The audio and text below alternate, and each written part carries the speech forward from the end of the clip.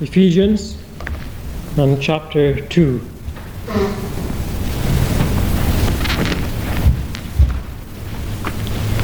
Ephesians chapter 2.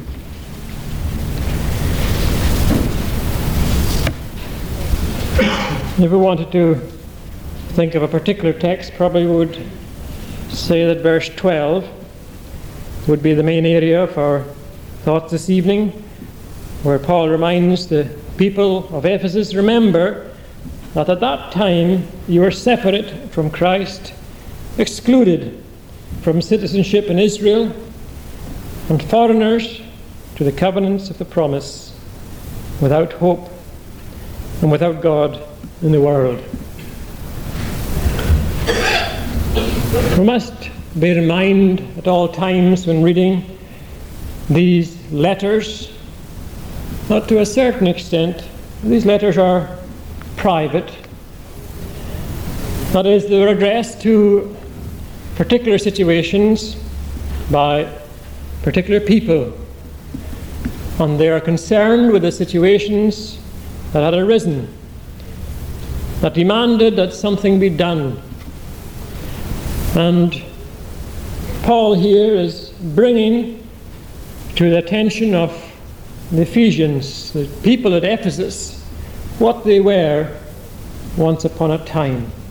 That is, before they had come to know Christ, or as we might put it, before they were converted. And I want us then to spend some time this evening looking at some of the words that Paul uses to describe the condition of the unconverted. This morning we're thinking about the blessings and the privileges of believers. They are in Christ, and we spoke about all the benefits that are encompassed in that word "in." And we particularly thought of the wonderful work of the new creation, when people are made new by the grace of God. We look then this evening at another angle, not those who are in Christ, but those who are without, or therefore out with Him. Let us look then first of all to observe some of the points that Paul makes.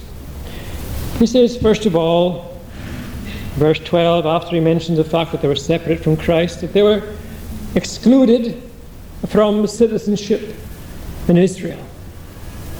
Or, as we have it in the Authorized Version and some other versions, aliens. Now this was, remember, quite an important thing to these Gentiles, because they were living in not just any city, but as a Roman city, part of the Roman Empire. And such people often found that to be a part of the Roman Empire, and part of a famous city in the Roman Empire, was a matter of great prestige. You were privileged, you were different, and you could say, I belong to Ephesus, as opposed to any other of some of these smaller towns and cities that wouldn't have quite the name and the prestige that Ephesus had. But here Paul is telling the people that whatever you were with regard to Roman citizenship, as far as God was concerned, they were excluded from the citizenship of Israel. Israel being then God's people. We're reminded then that unbelievers or unconverted, those who have never come to know Christ, are aliens to the things of God, basically. Now that means quite a number of things. In the case of Israel, it means that they were not in receipt of God's promises, of God's blessings, of the privileges surrounding those things, of His protection, and so on. And those then who are outside of Christ tonight ought to reflect on this fact, that you have no rights before God. That's quite a humbling thing, because many people seem to think that they have got some rights, at least before God. But you'll have to go a long way to try and find an answer to what your rights are. You'll have to conjure up a lot of ideas to try and work out why it is that you think you've got some rights before the Almighty God. You see, once sin came into the world, our rights were forfeited. We have no rights before Him. We cannot claim anything from Him. Maybe a person has come at a time of dire need and have prayed to God that God would hear their prayers. And after the fact, they have no right for God to expect them to answer their prayers. They have no rights. They're stateless in God's sight. And as I say, it's a humbling experience to be in this condition. The same as it must be for any person who has come to our own country and who has no rights. He doesn't have a voice. He has no representation before the authorities. And if the authorities say out, then he's got no rights. He cannot make any protest or claims. He needs to have rights. And so as far as God's word is concerned, if we don't know Christ, then we've got no rights, none at all, before His presence. We cannot claim one thing, because our sin, our personal sin, our collective sin, our inherited sin, forfeits all rights to anything from God Himself. This also means too that those who are unbelievers have no right to criticize so freely as they often do God's people and the things that they do. It might seem a perfectly normal thing, a legitimate thing to look at the lives of Christians and say, well, look at those Christians, what they're doing. But really, whatever rights they have no real rights to complain about, because they themselves are not in a position to proclaim that right. Because each one of God's people, each individual, is under His care, His protection, His love. And if any objections to their character or to their conduct, we should address our objection to the Lord Himself. It's so easy and it's so common for people to bring down the Lord's people without realizing just what it is they're doing. For all their inconsistencies, we're not saying Christians don't have inconsistencies. We're not saying they're not guilty of various sins at different times. And we don't condone them. But non-Christians still have no real rights to complain about them. They are then, shall we say, stateless. They have no rights. But Paul goes on further to say and remind these people what they once were: foreigners to the covenants of promise. This is maybe more to do with the idea of being strangers to the covenants of promise. They were estranged. It's not the essence of the covenant. The covenants were made in the past. And the very essence of those covenants was a friendship of God. I will be their God, and they shall be my people. The friendship of God. That is really at the essence or the center and the heart of the covenant with God's dealings with people. Whatever they were, this was God's way. And so He has promised to be their God. And people who are in this relationship, who have been brought into the covenant relationship with God, are brought into this relationship of friendship. That's rather a wonderful thought, if you can take time to think about it.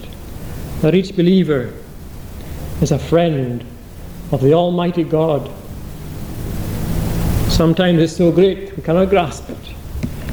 But that is the essence of His covenant with us. That's what we're remembering this morning about the Lord Jesus Christ, about who our friends really are.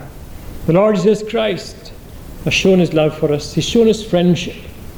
He's laid down His life for the sheep, but they're also His friends. And you're my friends if you keep my commandments, He reminds them. They are His friends, because they're a friend that sticketh closer than our brother, He reminds us in the Scriptures. And so these people who are strangers are what we call friendless people. And we know that no matter how many people live in a community or in a town, that these communities and towns are still full of friendless people. People whose lives are empty. Empty of friendship. There's a deep desire to have friends. And they look and the search, and they find that friendship is a very scarce commodity. They find that no matter where they go, there's no real true friends, because even the very best of friends sometimes go away, or we move ourselves from their company. They even let us down. We find they can't actually really understand our situation every time. And so Paul's reminding these people that there was a time when you were friendless, when you never knew the friendship of God and what that really means to your own experience.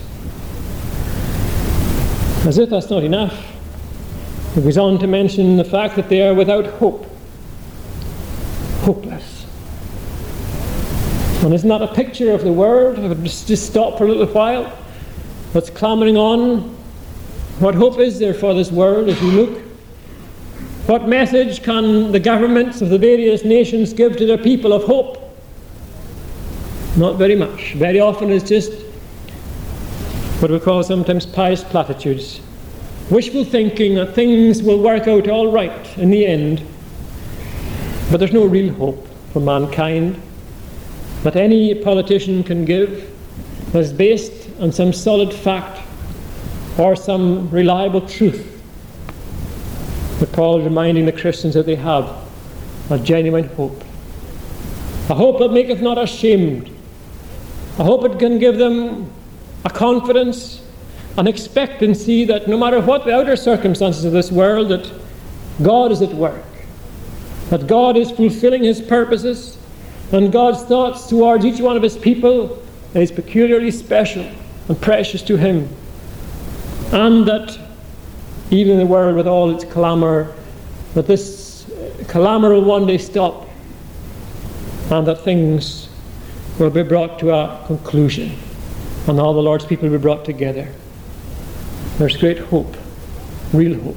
Hope also that the gospel will have an effect upon people's lives, our neighbours, our friends, even our relations. Not just a vain possibility, but a confidence in the word itself. A hope that goes on hoping. Not vague, but solid. Their hope then. But of course a hope that we have must be based on something solid. And so the basis of this hope then is nothing else and nothing short than the promises of God. And that's how the Christian has got a hope.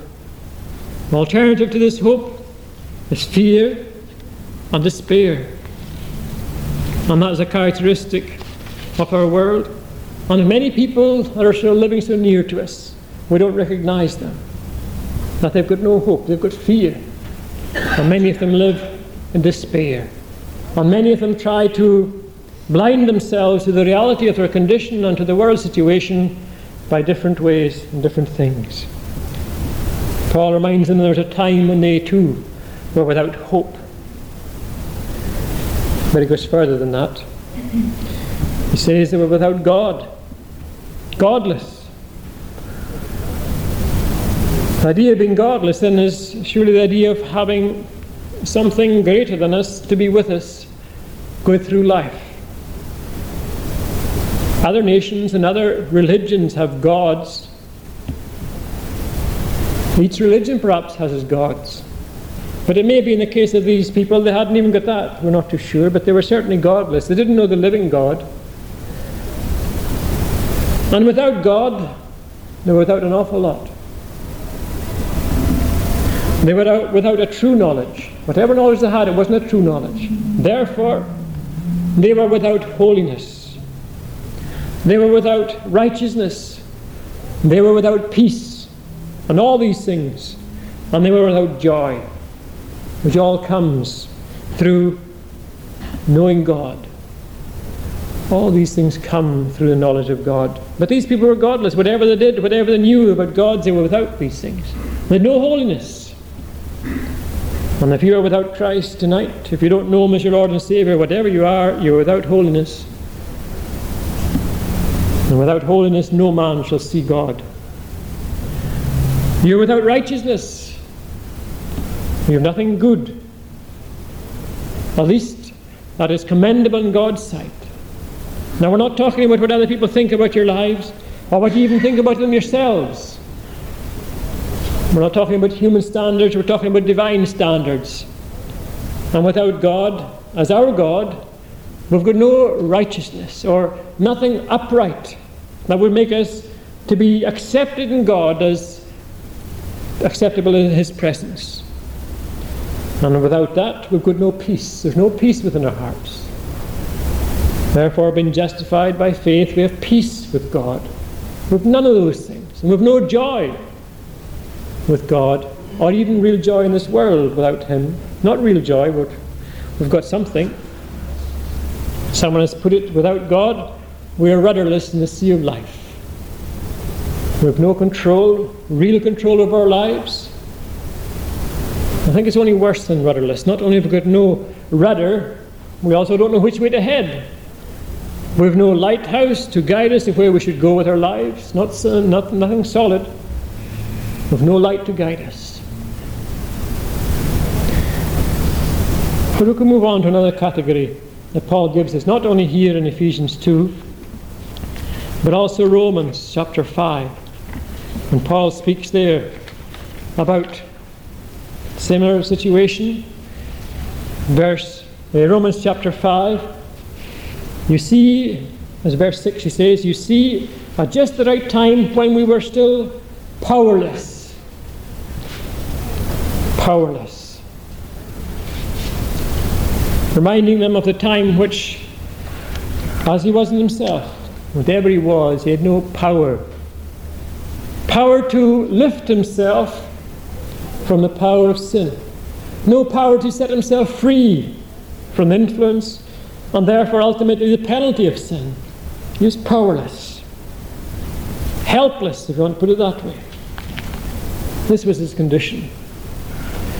And that's the condition of each unbeliever or non-Christian or unconverted, whichever word you want to use, and that you are powerless. You cannot lift yourself up from this pit that you are in. You mightn't feel you're in a pit. The reason for that is because we can make ourselves quite comfortable in the most unpleasant circumstances. Human beings are good at adjusting themselves to their life's conditions, and they can not only learn to put up with things, they can actually learn to enjoy life, and sometimes in extreme conditions. You see that in conditions of those, for instance, in prisoner of war camps and so on, how they're able not only to exist, but have a remarkable existence. And there are those today who are powerless, who are held by the power of sin, and who have no strength to make themselves right before God, who don't recognize that power, who don't realize that they haven't got strength, that they're actually helpless. And now and again, maybe the light might come to their mind to realize what their condition is, and they'll try to scramble up from their condition and try to be set free, but they're powerless. That's what Paul should know. For if anyone could get themselves free from sin, surely Paul could. He was a fine man, upstanding character, religious, pious, conscientious person. Yet it's the same one who tells us that he was powerless without Christ. He couldn't lift himself from the power of sin, from the condition that he was in. We often find that in the cases of our children sometimes. They're quite strong-willed. And you tell them something, they can't do that. You're just not old enough to be able to do that. But they'll try. And many people spend their whole lives trying to do something which they'll never have the power to do, and that is to lift themselves from their present condition, their sinful state. But the Word of God tells us even more. Even this very same chapter, Romans 5 and 6, tells us, without Christ, ungodly. This speaks more than just being godless. Quite often it refers to a state of rebelliousness.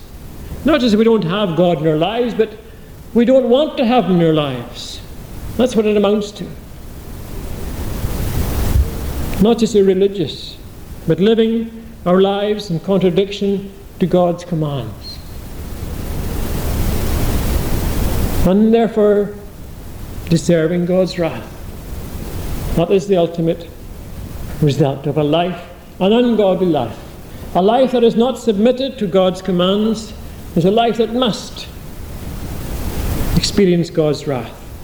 Indeed, Paul himself in Ephesians 2, chapter 2, verse 3, he speaks about the old sinful nature, and he speaks about being objects or children of wrath.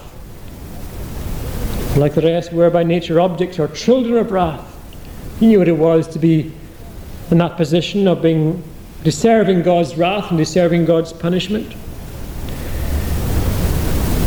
But Romans 5 and 7 also reminds us what it is to be without Christ. It is to be saviourless, to have no saviour. And that is surely the worst thing to be. Life is maybe lonely. My life might be empty, but to be told we've got no saviour is to be told something catastrophic. To be reminded of something that is fearful, because if we've no saviour, then there's no hope for us at all at the end of life. Well, some people would like to believe that ultimately things will work out at the end, that somehow or other things will just turn out all right. They usually do. And they go through life with this vague expectancy. But without a saviour, you've no hope. You've no chance of escaping from the wrath and from the penalty of your sin. Because your sin is personal, and your sin must receive. The wages of sin is death. In other words, you must receive your wages. There's some wages you reject, and there's some wages you won't be very happy with, although it's not often the case. But this is one you cannot refuse, and it's one that will not be pleasant. But it's one that we will receive. The wages of sin is death. Without a Saviour, then, we're sinners. And that means we're living and controlled by sinful motives. That is the controlling factor in our lives. You see, anything that's not of God is of self and basically of sin, as far as motivation and control in our lives is concerned. If we're sinners, then we'll be motivated and we're controlled by sinful motives. But then, do we not come to verse 12 here again and reflect upon the first few words that we never spent much time looking at? Remember that at that time you were separate from Christ. This surely is really the climax of what we've taken at last. Because with all these different things we've been speaking about, as being godless, friendless, helpless, hopeless, powerless, rebellious, and savourless. Just through one person, our whole lives can be so transformed and changed, just by one person, Christ. And that's surely what Paul is trying to tell the people. He remind them, when you were separated from Christ, you were in this condition. And as long as you this evening don't know Christ, you were in that condition. Now remember how it doesn't matter what we feel about our conditions, because feelings are very deceptive. You can speak to a person who might have cancer, and they might feel in such good condition, but yet when an objective diagnosis, an assessment is taken of that life, the disease is there. And we're referring then not just to opinions of men, but to God's Word, what it says about us. Not what the Free Church says, but what God's Word says about us. And that is that we are all these things without Christ. And if we are all these things without Christ, then what sort of people ought we to be? And what ought we to be doing? In this case, Paul is merely reminding the Christians of what they once were. But we this evening perhaps are going further than that. We're not only reminding you perhaps of what you are, as it may be the case, but also reminding you of what you could yet be through Christ. Remember what it means then to be with Christ. According to this, we can reverse the way things have been going. If you are with Christ, then you're no longer stateless. You have a right in God's presence. You can claim of Him things you can claim of no one else. You can ask God to bless you. You can ask God to remember your family. You can ask God to protect your family. You can ask God for the blessings of Himself upon the community. You've got these rights when you come to know God. You're not friendless. You've got a friend that will never desert you, will never fail you, although we might fail Him as we often do in our own friends. You've got a real friend. You're not hopeless. You've got a real hope for life. We're not just basing this on some vague expectation that maybe things will work out, but you've got the confidence, as we notice, of the promises of God. That all things work together for good to them who love the Lord. That it will work. And then you've got God Himself. You've got Him with you. He's your friend. He's not just the great God up there. He's the God in your heart. And then you've got strength, which you didn't formerly have. Strength to do His will, to fulfill His commandments, not perfectly, but through Christ there is perfection.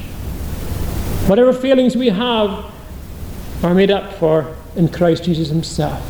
Ye are complete in Him, nor are we rebellious. We're quite the opposite. We're brought into a state of peace with God. Our lives are living in harmony with the divine will. Incredible as that sounds, that's what it amounts to. When we close in with the offer of the gospel of Christ. When people ask Christ, what is the works of the Father that we might do them? These people are concerned with works, you see. A lot of people are concerned about works. And His answer was that you believe in Him whom He hath sent. Summarize everything we can do with our bodies and with our minds and with our hearts. It's only one thing. Believe in Him whom He hath sent. And that is the call of God, to lay down the arms of rebellion and to submit to His claim upon our lives as Almighty God, as Creator and the Giver of life, and as one who deserves our worship.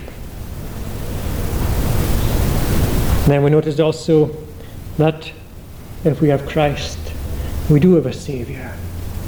We have a helmsman to lead us, to guide us through life, and most of all, to take us through death. It's a great uncertainty.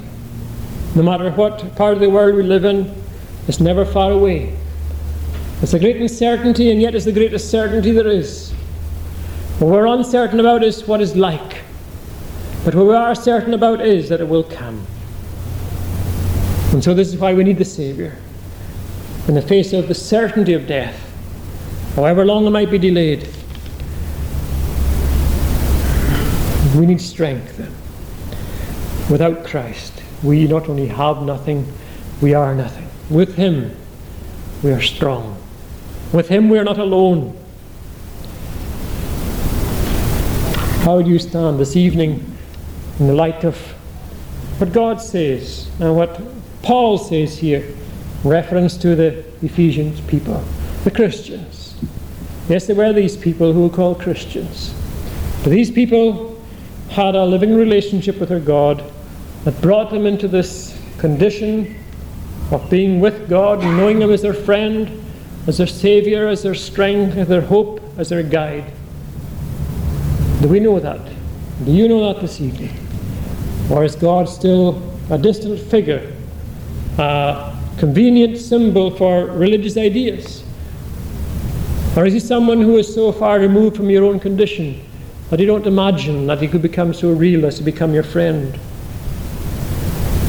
Well, surely it's sin or something like that that's preventing us from acknowledging the truth of His own word, which speaks so clearly about His friendship, about the gospel call. Not only is an invitation, it's a commandment. The commandment of God is to repent. That was His commandment. And we are told that this is the only response that God expects or wants from us. He doesn't want us to clamor up to Him with all what we have done and to commend ourselves. Say, I've done all these things, I've done all this things and that things, and I've been helpful, I've been kind, I've been religious, I've been upstanding. They're no use to Him. might as well be thrown out. Because if we want to come to know him, if we really want peace with him, that is only through Christ, through coming to acknowledge what he has done. It's everything the Christian is, if he is a Christian, is what he is through Christ. That's why the Christian always looks to Christ, because Christ has done everything that he should have done and has not done. Where the Christian fails, he looks and he sees Christ's perfection. When he sees his sin, he looks to Christ and he says, there's my sin, nailed to the tree. He doesn't gloat over his sin. He doesn't treat it lightly. He treats it with that much respect and fear, because he recognizes the cost that was to the Son of God to take his sin. But he looks with reverence at the cross. He looks with confidence, because when it comes the day of judgment, in which every man shall be judged, he does not depend upon what he has done individually. He depends on what Christ has done. And that is the only confidence he has. And that's why it's not only valuable, but absolutely necessary to know Christ, to come to him as he exhorts us. Come unto me, all that labor and are heavy laden, and I will give you rest. Is that not what our hearts need? Wherever we are, whatever we do, we need rest. And the only real rest is the rest that comes through knowing Christ as Lord and Saviour. May it be then we shall be brought from our darkness to the light of the knowledge of Jesus Christ. Let us pray. Our gracious God, as we wait upon thee, we thank thee for all that is thyself. Our finite minds cannot comprehend all that thou art. Thy truth gives us enough information to make us realize that thou art a great God. And yet thou art a God who has condescended to look upon us in our sin. And thou hast sent a Saviour, a great and a gracious Saviour, one whom we can never be worthy of. And his invitation is to come as we are. And we thank thee for such an invitation. And we do not dress ourselves up. We need not come with all we have done, but we come with our sin, with our selfishness, with our pride, with our prejudices. And we come to one who knows what we are better than we do ourselves. And we come to one who takes us as we are and who forgives us as we come to him. Give us that strength just to come to thee, we pray. If we've never come to thee before, and grant that we might know what it is to be brought into the Saviour's presence. And may we know that peace that comes through coming to know him, and that peace and that joy which is the special privilege and blessing of each one who comes to know the Saviour. For we ask all these things for Jesus' sake. Amen.